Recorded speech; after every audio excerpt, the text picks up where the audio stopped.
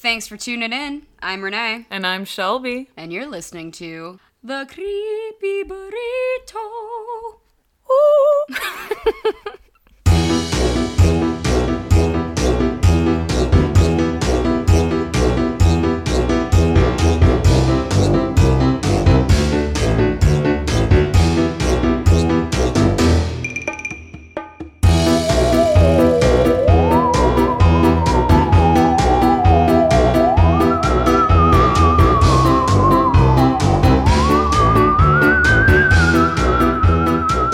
Well, hello, loyal burritos, and welcome back. We know that some of you are here for the paranormal, and some are here for the lores and legends, and others are here for the true crime. And since it's been a while, we figured we'd hit you with some true crime, and we're going big today. But first, I think we have a review. We sure do. We got a sweet-ass review from Dr. Donna, and it is titled Fun with a 5-star rating. She said, I stumbled upon this podcast completely by accident, and I thought I'd listen to at least one episode.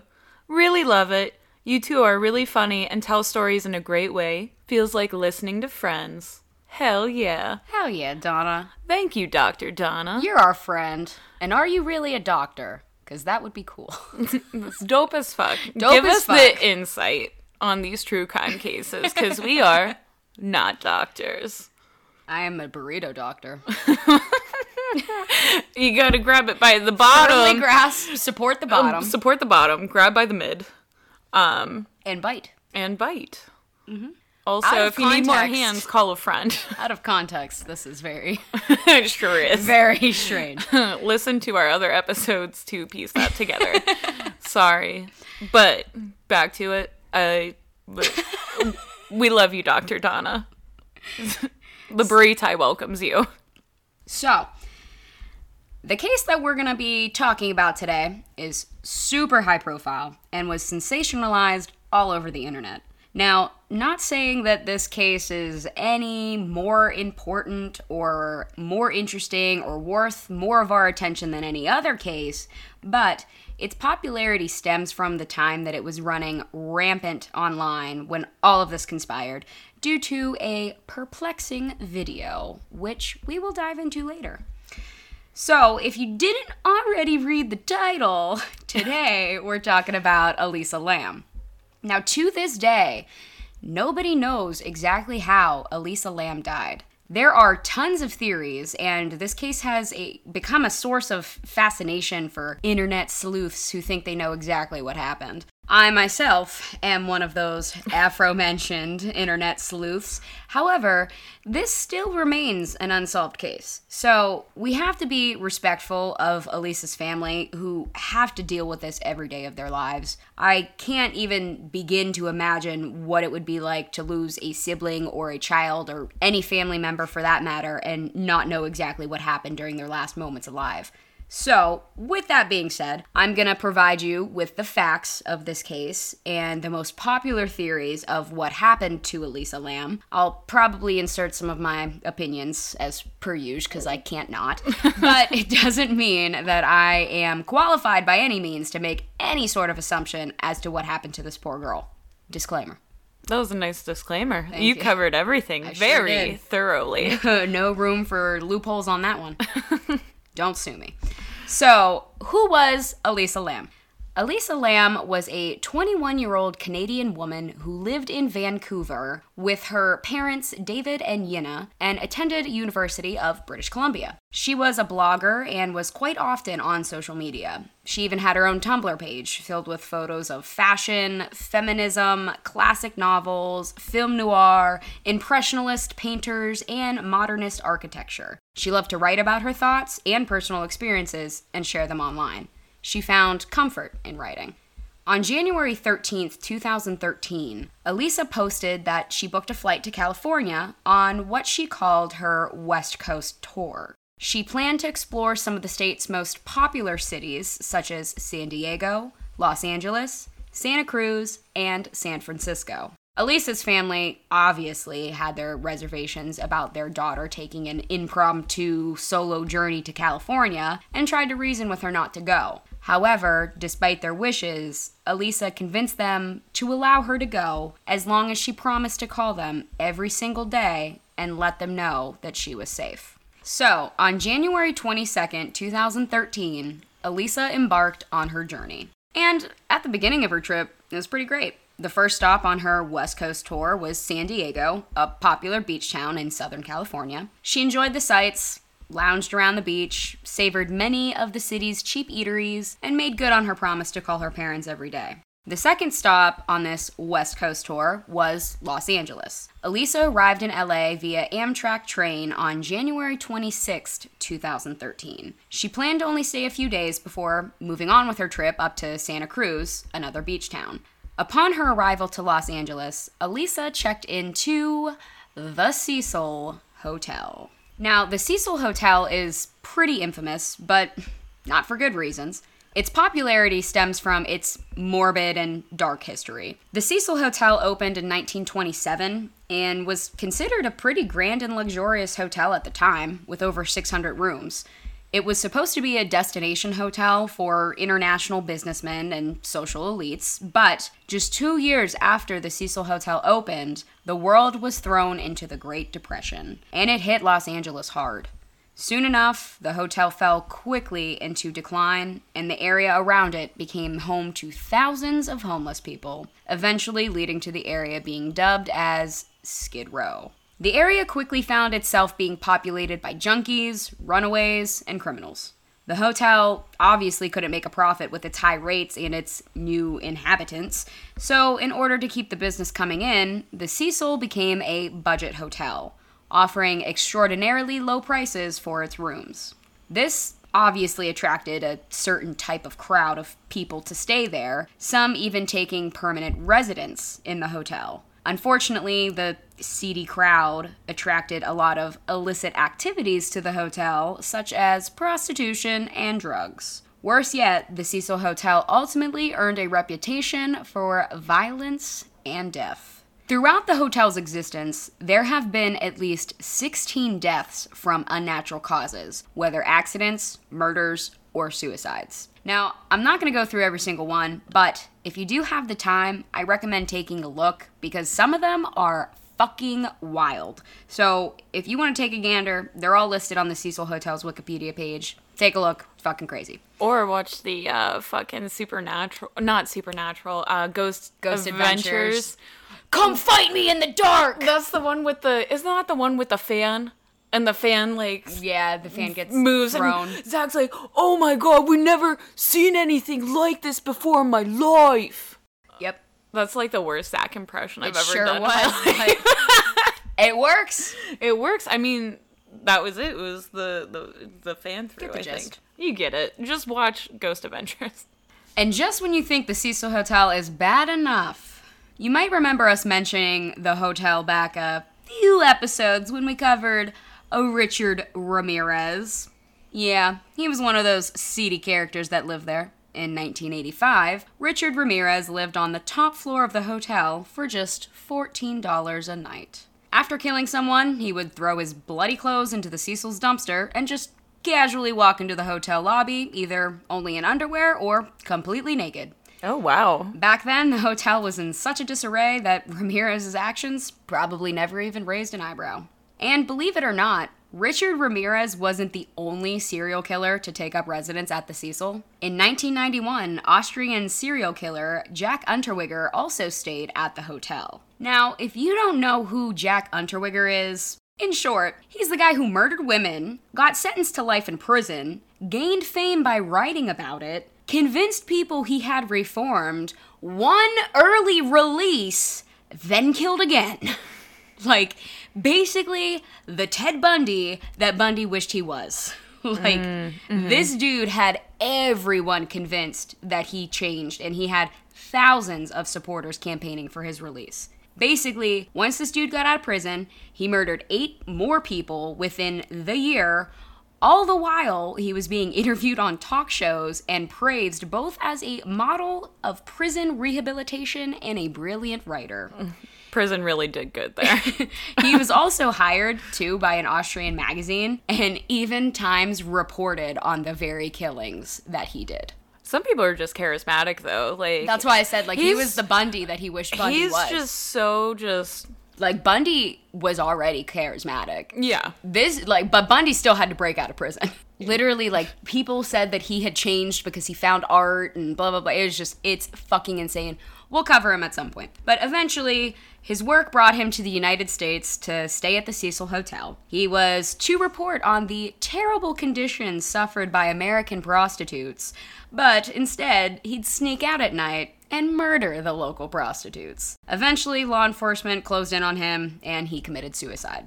Like a little bitch. But anyway, the Cecil Hotel obviously did not have a great reputation. So this poses the question, why in the hell would Elisa decide to stay there? Well, back in 2011, the Cecil attempted to shake off its macabre history by rebranding itself as the Stay on Main Hotel and Hostel, with a $75 per night rate for tourists. Now, if you're not familiar with what a hostel is, it's just basically shared lodging. So if you're a tourist on a budget, you can stay in a room or a dorm with strangers to save money. It seemed like a great idea, but a city ordinance threw a wrench into these plans, requiring the building to designate at least half of its units for low-income tenants. Basically, the riffraff still got to stay there, while half of the building was being marketed as the hippest boutique hotel and hostel in downtown Los Angeles.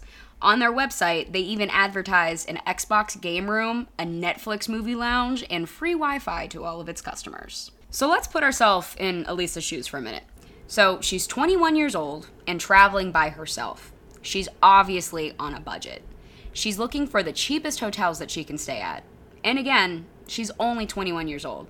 She probably isn't doing much research on the hotels or areas that she's staying in, let alone really care. And even if she did, the Cecil Hotel had rebranded itself. So let's say that she was looking online at like that Google Maps thing of hotels. On the map, it's gonna say Stay on Main, not Cecil Hotel. So if she Googles Stay on Main, the history of the Cecil Hotel might not come up. And even if it did, she was from British Columbia. I'm not such of an ignorant American that I think everyone in the world knows what the Cecil Hotel is or the history of it, so she might have just been like, oh, looks like they changed their name and they're under new management, and just continued on. So, quite honestly, I think she just looked around for cheap hotels in the area, and that was really that. So, on January 28th, 2013, Elisa checked into the Cecil Hotel. Elisa continued to document bits of her journey on her blog, and continued to call her parents every day. However, on January 31st, she didn't call home. Her parents called the hotel to check if anyone had seen her, but no one had. Worst of all, it was the day that she was scheduled to leave the hotel, but she never showed up to check out. Her parents were alarmed, so they decided to contact the Los Angeles Police Department. LAPD attempted to search the premises of the Cecil Hotel, but technically, since there were tenants living in the hotel, they were unable to obtain a warrant to search every room without probable cause. So they were only able to search the common areas, the rooftop, and Elisa's room. Inside Elisa's room, they found some of her belongings, a watch, and her laptop. The room was also in almost perfect condition. Nothing seemed to be ransacked, so robbery was quickly ruled out. However, there was one item of value that was missing: Elisa's cell phone. Police dogs were called in, but they were unable to detect her scent. It quite literally seemed like she disappeared. A week after Elisa had last been seen, and with no further breaks in the case, the LAPD decided that they needed more help. So on February 6th of 2013, flyers with her image were posted in the neighborhood and online. This is what started to get the public interested. Then, the following day, police held a press conference on the case, which was covered both in local and national news, even further putting Elisa's case into the limelight. But what catapulted this entire investigation was on February 14th, 2013.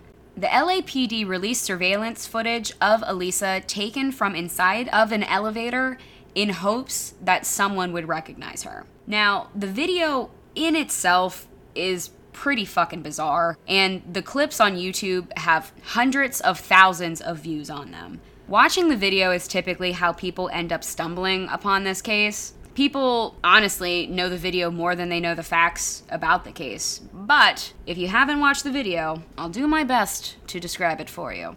So the video starts from inside of the elevator. The camera is in the rear corner looking down from the ceiling. The door opens and Elisa enters, wearing loose black athletic shorts and a red hoodie over a gray t-shirt with sandals. When she gets into the elevator, she bends over to inspect the control panel where like the floor numbers are, and she presses about 3 or 4 buttons, one after another, all going down in the same row, and then quickly stands back up straight. She backs up into the corner of the elevator and stands there. It's unclear whether she was waiting for the doors to close, which, by the way, they never did, or if she was frozen because she heard someone coming or talking. Either way, Elisa slowly steps forward to the elevator doors, takes a giant step with her right leg, and peeks quickly around the elevator, whipping her head to the right and then left, and then quickly steps back inside. She stands still for a few seconds and then quickly and almost melodically sidesteps and presses her back against the elevator wall. Then she sidesteps once more into the corner of the elevator between where the control panel meets the wall and just kind of stands there for a minute. Here we can say with almost certainty that she was trying to hide, but from who or what, we don't know. Unfortunately, there were no other working cameras in the hallway, so this is the only footage we have from inside the elevator and a small sliver of the hallway outside of the elevator doors, but that's it.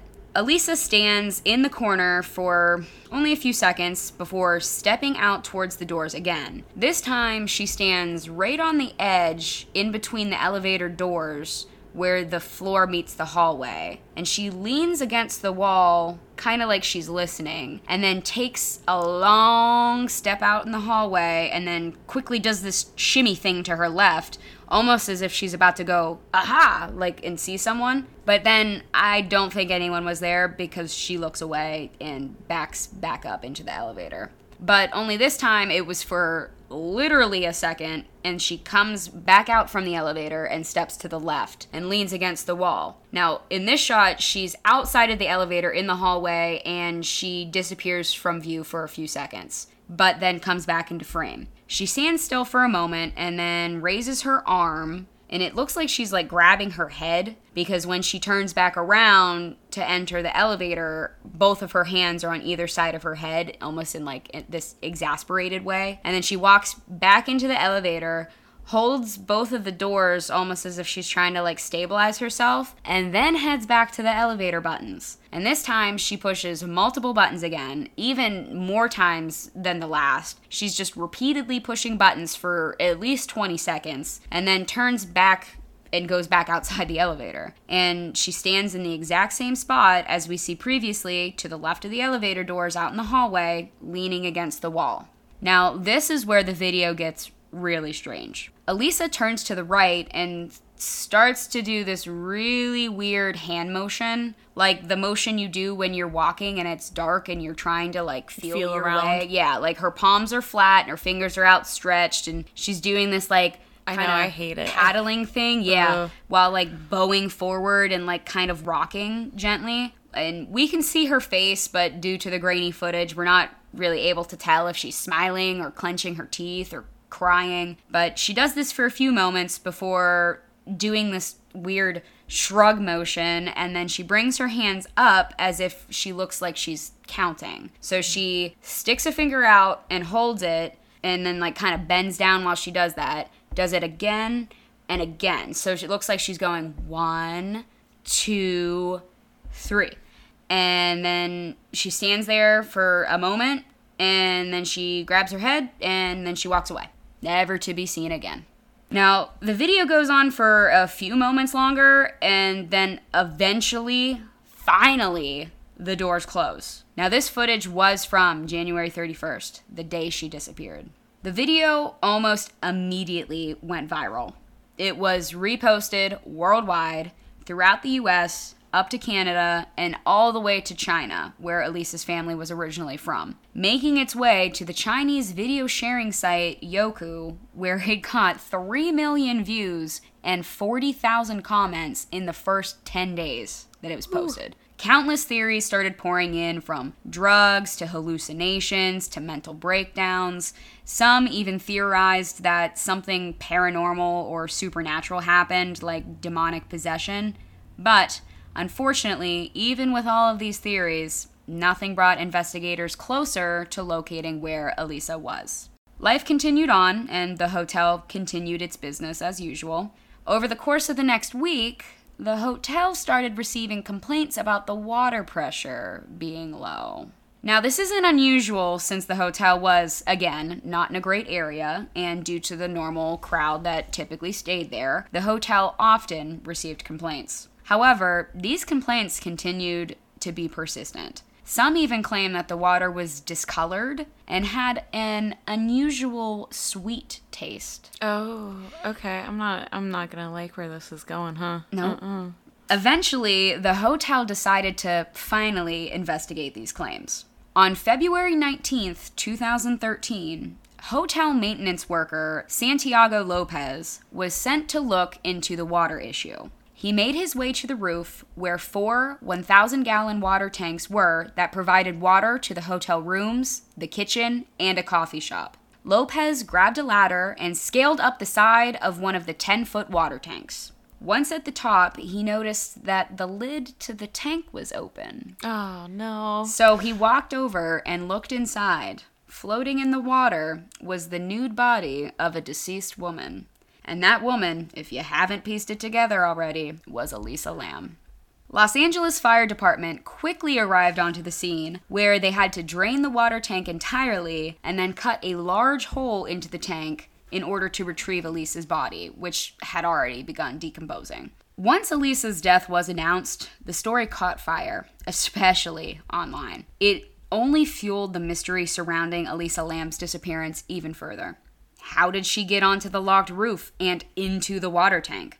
Did Elisa drown herself? Did someone murder her and dump her body? Was she under the influence? Or was all this just some horribly unbelievable accident? Initially, Elisa's autopsy was only expected to take 6 to 8 weeks to complete, but wasn't released until 4 months after Elisa's death. So in June of 2013, the LA coroner's office determined that there was no evidence of physical trauma. Not a lot of Elisa's blood was preserved, so whatever toxicology tests that could be done showed that there were no indications of alcohol or illegal substances in her body. However, the toxicology tests revealed part of Elisa's life that not many people knew about.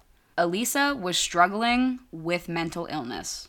She was previously diagnosed with bipolar disorder and depression, but her family confirmed, although she was struggling, she had no history of suicide attempts. But Elisa did talk about her struggles with her depression and bipolar disorder on her previous blog that she had prior to her Tumblr, called Ether Fields. There were many posts where she wrote about her troubles, actually, and you can still view this blog today. You can also view her Tumblr, too. However, it's been archived, so in order to view her posts, you have to click on the archive button. But when you first come upon her blog, it's actually, poetically creepy. Her Tumblr page is completely white, with her Tumblr title, Nouvelle Nouvelle, and underneath that is a quote from American novelist Chuck Palahniuk that reads, "You're always haunted by the idea that you're wasting your life." Just the fact that she likes Chuck Palahniuk as an writer, author kind of tells you something. Yeah, that kind of gives you... It's a little telling. It's a little telling of what type of person you are, and also telling of what type of person I am, that I know more than just Fight Club from Chuck Palahniuk. So her blog post confirmed that she was struggling with mental illness. Her family even confirmed it. They also confirmed that she was on multiple medications to help with her conditions. So I'm going to try to list them. Oh, gosh. Okay. So she was on Dexedrine, which is a stimulant for ADD or ADHD. She was on bupropion, which is a typical antidepressant. She was on lamotrigine, which is a mood stabilizer for bipolar disorder. She was on quetiapine, which is an antipsychotic for schizophrenia, bipolar disorder, and major depressive disorder.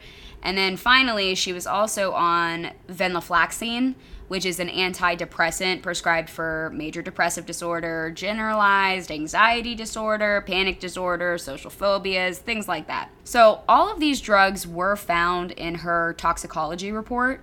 However, without going into like mega hardcore detail, it doesn't seem like she was taking her drugs as strictly as she should have. Drugs like these, they have a lasting effect after you take them.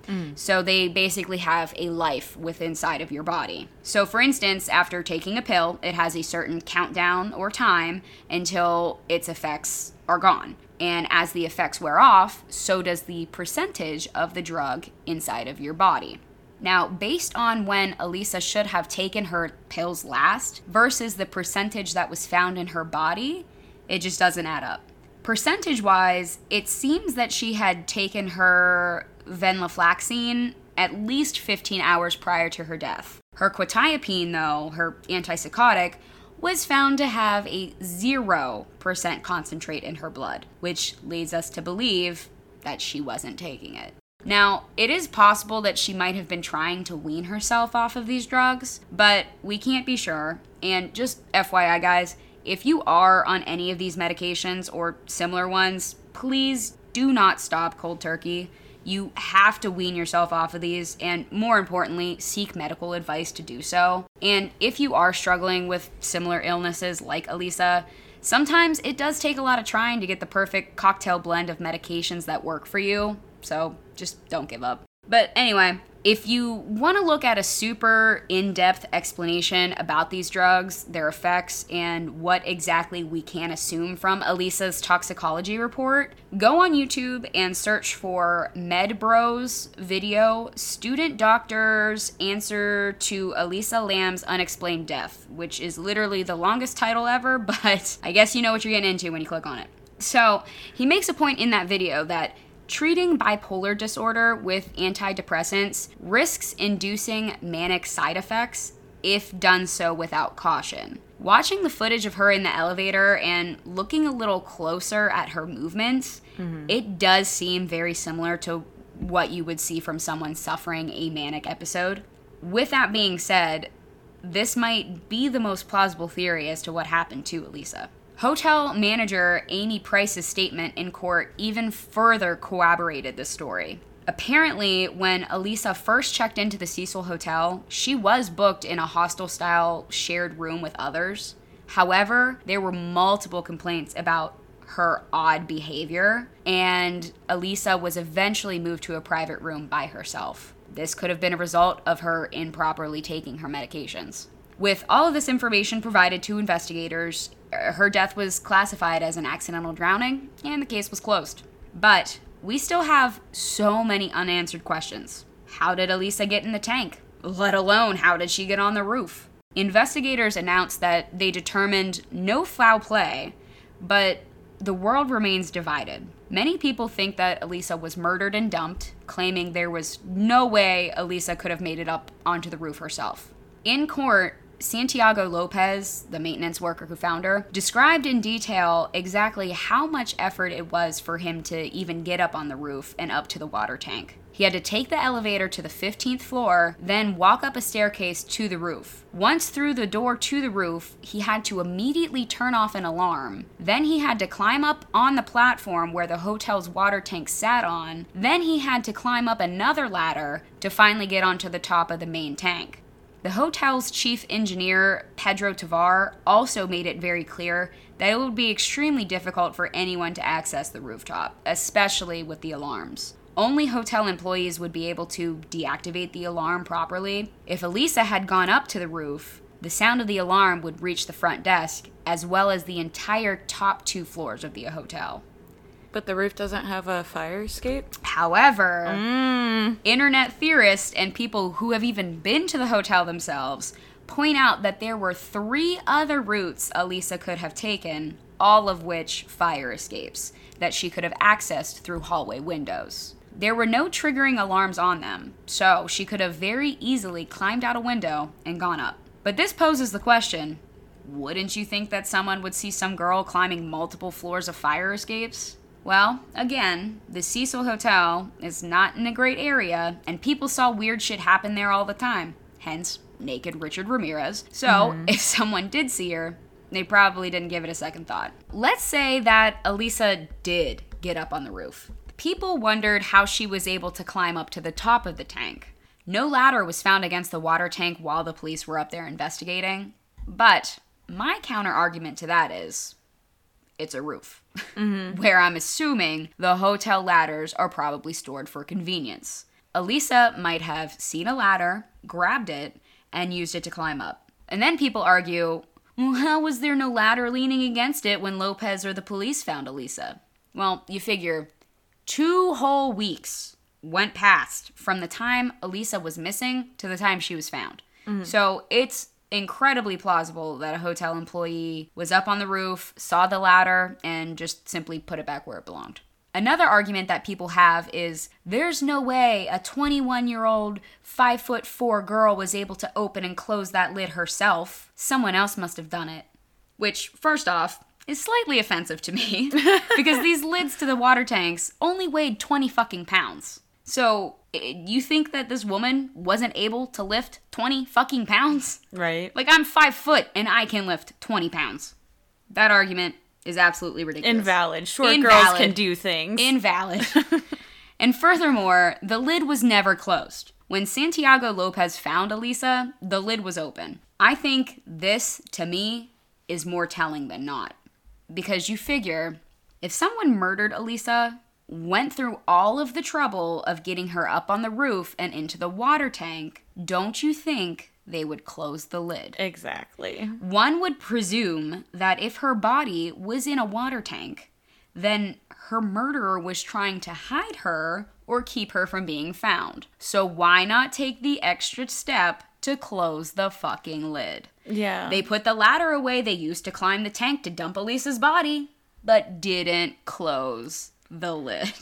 One of the most popular theories is that the murderer was someone who was familiar with all the camera locations of the hotel and was able to keep from being caught on footage, either being a permanent resident that lived inside the hotel or being an employee. It seems to be most widely believed, if you're on the she was murdered train, that it was a hotel employee, claiming that that was the reason why the elevator doors never closed in the video. That someone was holding them open to fuck with her, I guess. People believe that the video had been tampered with before making it public.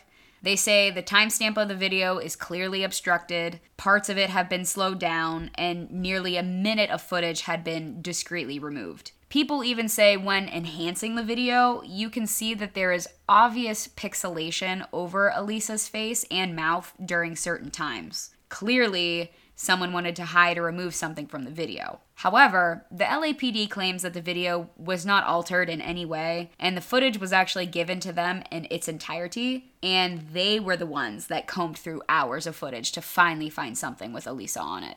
Now, police have left the reason for Elisa's death as undetermined. We know how she died, but not why. Police seem to lean pretty hard on the fact that she was bipolar and suffering from depression and just killed herself.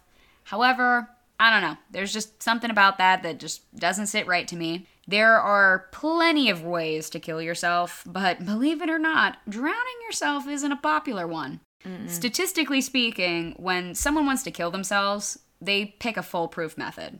OD, gunshot, jumping to their death. Something that once you do it, you can't back out. Typically, people don't drown themselves because it's not like you just go into the water and drown. Like, you float in the water and you tread it for hours until your body finally succumbs to exhaustion and you just sink below the surface and drown. Yeah, your body has fight or flight. Yeah, you know what I mean? It's a very long, drawn-out process. Like, people, that's the reason why people don't drown themselves, is because they want something that's going to be quick and easy. Plus, if you go into the water, you can always come back out, unless you're in a tank. Unless you're in a very large tank that's 10 feet tall. Man. However, people argue that Elisa was actually in good spirits when she was at the Cecil and wouldn't have wanted to kill herself. In fact, there was a nearby bookstore, ironically enough, called The Last Bookstore, where owner Katie Orphan claimed to see Elisa the day she went missing. She recalls Elisa being very friendly and talkative. She remembers that she was buying gifts for her family back in Vancouver and was talking about if it was going to be too heavy for her to carry around or to take back home. Katie said, and I quote, "It seemed like she had plans to return home, plans to give things to her family members and reconnect with them." Now, that doesn't necessarily sound like someone who was planning to commit suicide. However, manic episodes can make people do very strange things. Another argument that people use that she was murdered was the fact that her phone was missing. People claim that obviously there was evidence on the phone that implicated someone, so they took it. This theory stems from the fact that her Tumblr was posting after she was found dead. Now, there are posts in February, March, April, June, and then finally in December of 2013. Now, this does seem odd. However, Tumblr actually gives you the ability to schedule posts ahead of time, and Elisa always updated her blog and made sure that there was always content on there. So I think that she probably just pre-scheduled it and would, had Besides, I think that if some murderer stole her phone, probably have better things to do than just share Tumblr posts about fashion. Yeah. However, that doesn't mean that someone couldn't have just stolen her phone and destroyed it. But there is a Tumblr post that she made in January during the time that she was in San Diego, claiming that she lost her phone. The post reads, "The speakeasy was awesome, except I lost a cell phone. Sigh."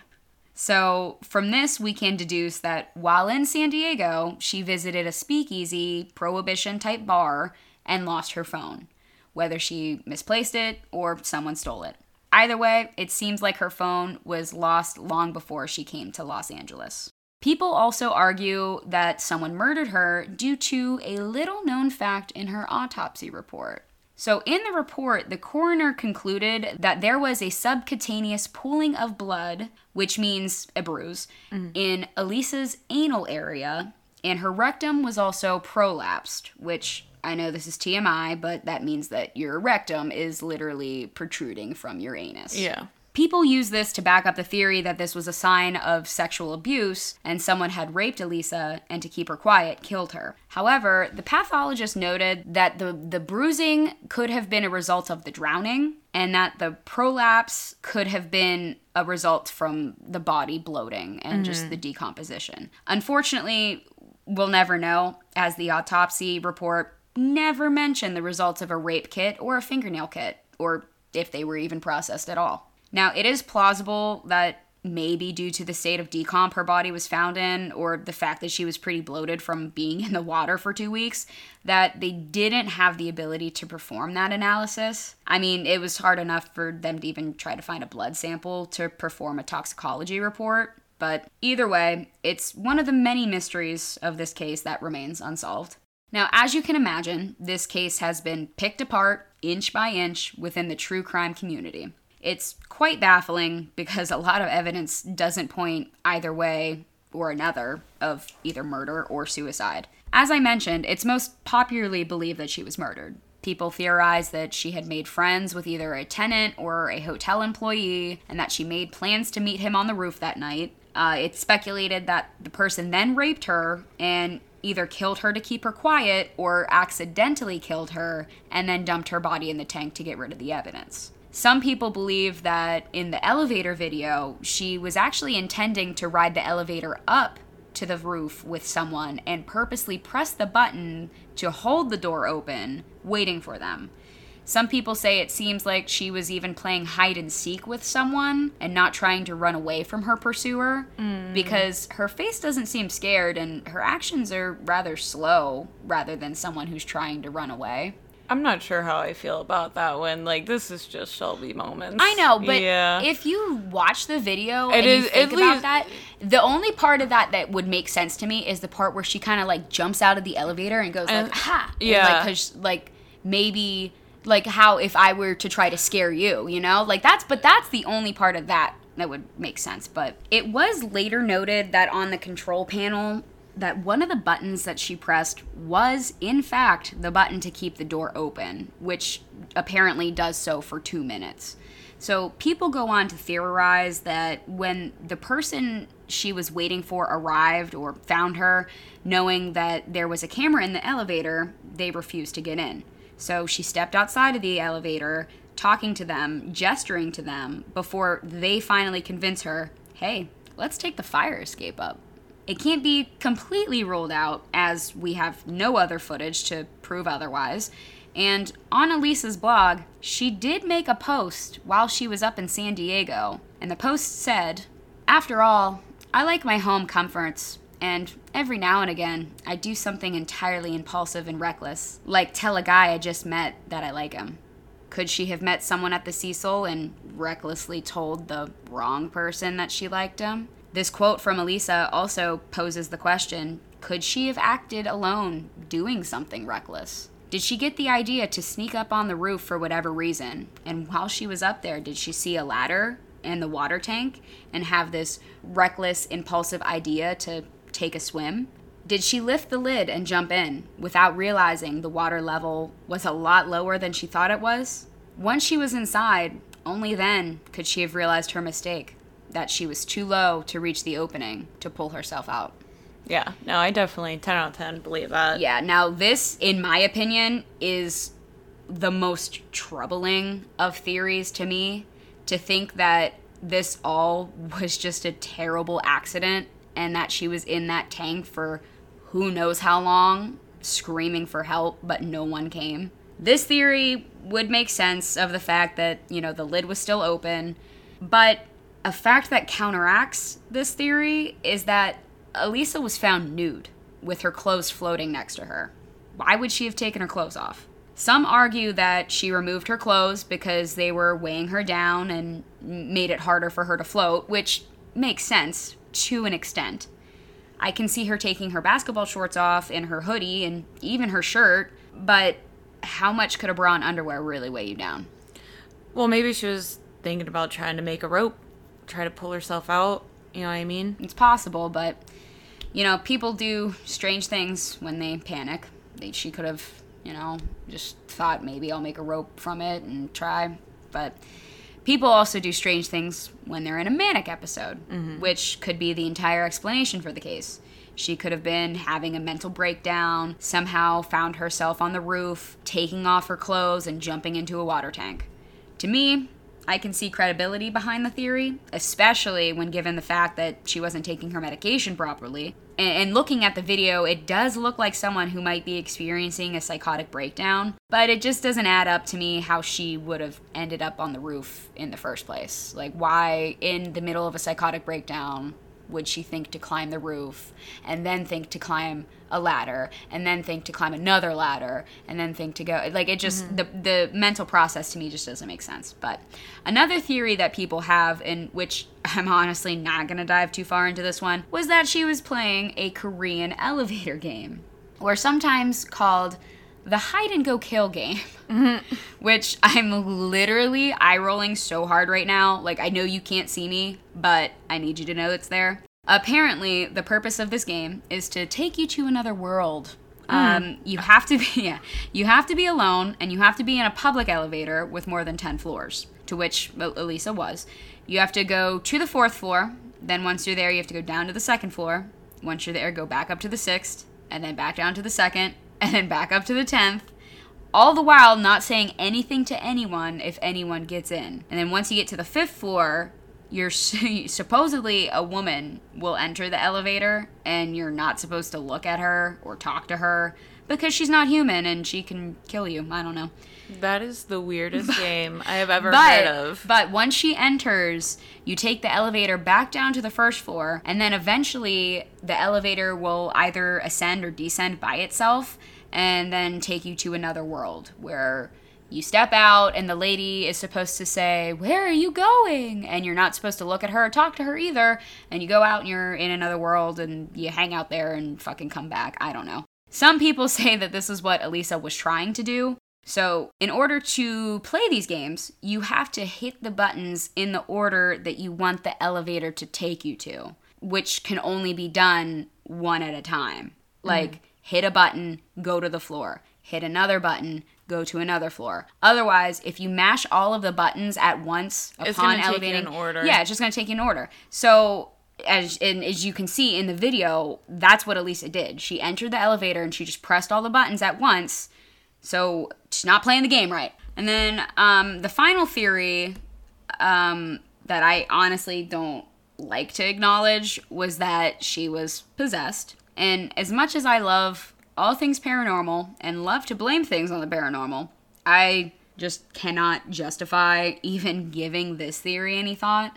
I think it's rather distasteful and tacky to say that the spirits of the hotel took over her body and killed her, especially since her family is still fucking trying to solve what happened to her and get answers and justice for her. Like, yes, there might be something bad at that hotel, something negative, something feeding off the negative energy or, causing bad things to happen, but I'm not going to go as far as to say that there was sort of demonic possession that killed her, especially when there's so much facts behind it of, her depression, her bipolar disorder. I'm not going to entertain the theory any further. So, in short, many, many things remain unsolved about Elisa's death.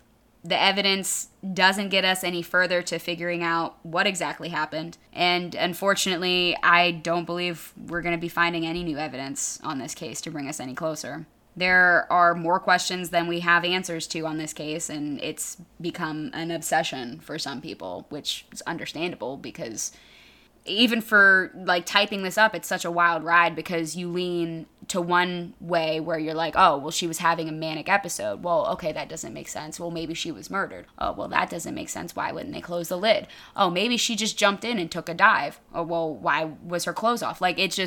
There's so many things to counteract each theory that it's easy to understand why people get obsessed and figure out what happened, but I think another reason why it's such a famous case, and a lot of cases like this are famous, especially like the Brian Schaefer case, it's because it's the last recording of someone being alive the same day, moments before they disappear or it's very die, chilling and disturbing to know that the footage that you're watching of somebody is their last moments. Yeah.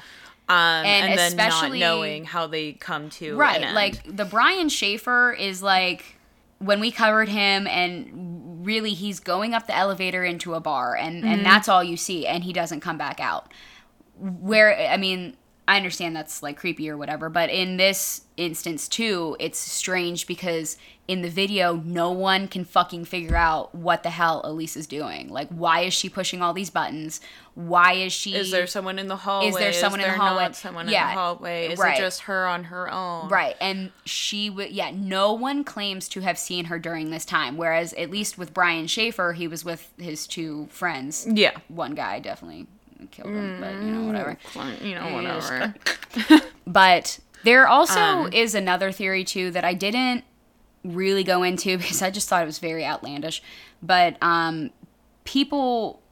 I don't think it's a huge theory, but I came across it, that people think that she contracted tuberculosis, and that's why she was freaking out in the elevator. Yeah. So there's apparently a theory that they were studying the effects of tuberculosis and actually injecting people and purposely infecting them with tuberculosis.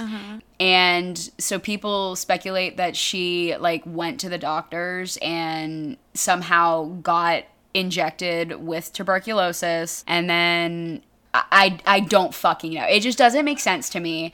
First off, if you go to the doctors and contract tuberculosis, it's gonna take you more than 2 fucking days to get full symptoms. And also, she was from fucking Canada. Just me personally, if I was Canadian and knew I had free fucking healthcare up in Canada, Yeah, I wouldn't be going. I'm gonna wait until I get back to Canada. Especially if you're 21. Like, yeah, you don't have fucking money. No, and also you make your parents schedule your appointments for you. Still, don't fucking don't lie to me. But anyway, so I didn't really look into that theory because I just thought it was kind of stupid. It is weird though because apparently the whole conspiracy. It's called the Lam Elisa.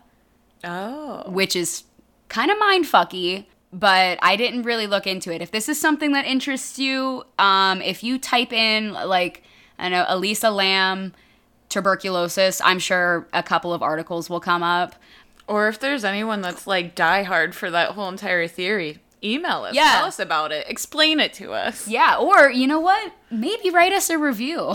Oh, yeah. Tell us how great I did on this episode. Write us a sweet-ass review over on iTunes or on Facebook. Or if you need to be brought back up, you can check out some funny fucking memes on Instagram, Facebook, Twitter, sorta. We're a little bit late on Twitter sometimes. Like maybe a couple months. Well, that's fine. We'll get there. Start your own stuff on Twitter for us. And I know that a lot of people recommended this episode when we did our giveaway, so hopefully, you know, I did the case. I think you did justice. I think you did good. And I purposely kind of left the ending of this episode feeling unfinished because it is unfinished. What this case is. It's unfinished. Sure is. So I'm sorry that you have to feel a little empty on this burrito, but that's where we're going to leave it. Sure are. So tune back in next week to get lost in the sauce with us. Bye-bye. Bye-bye. Goodbye.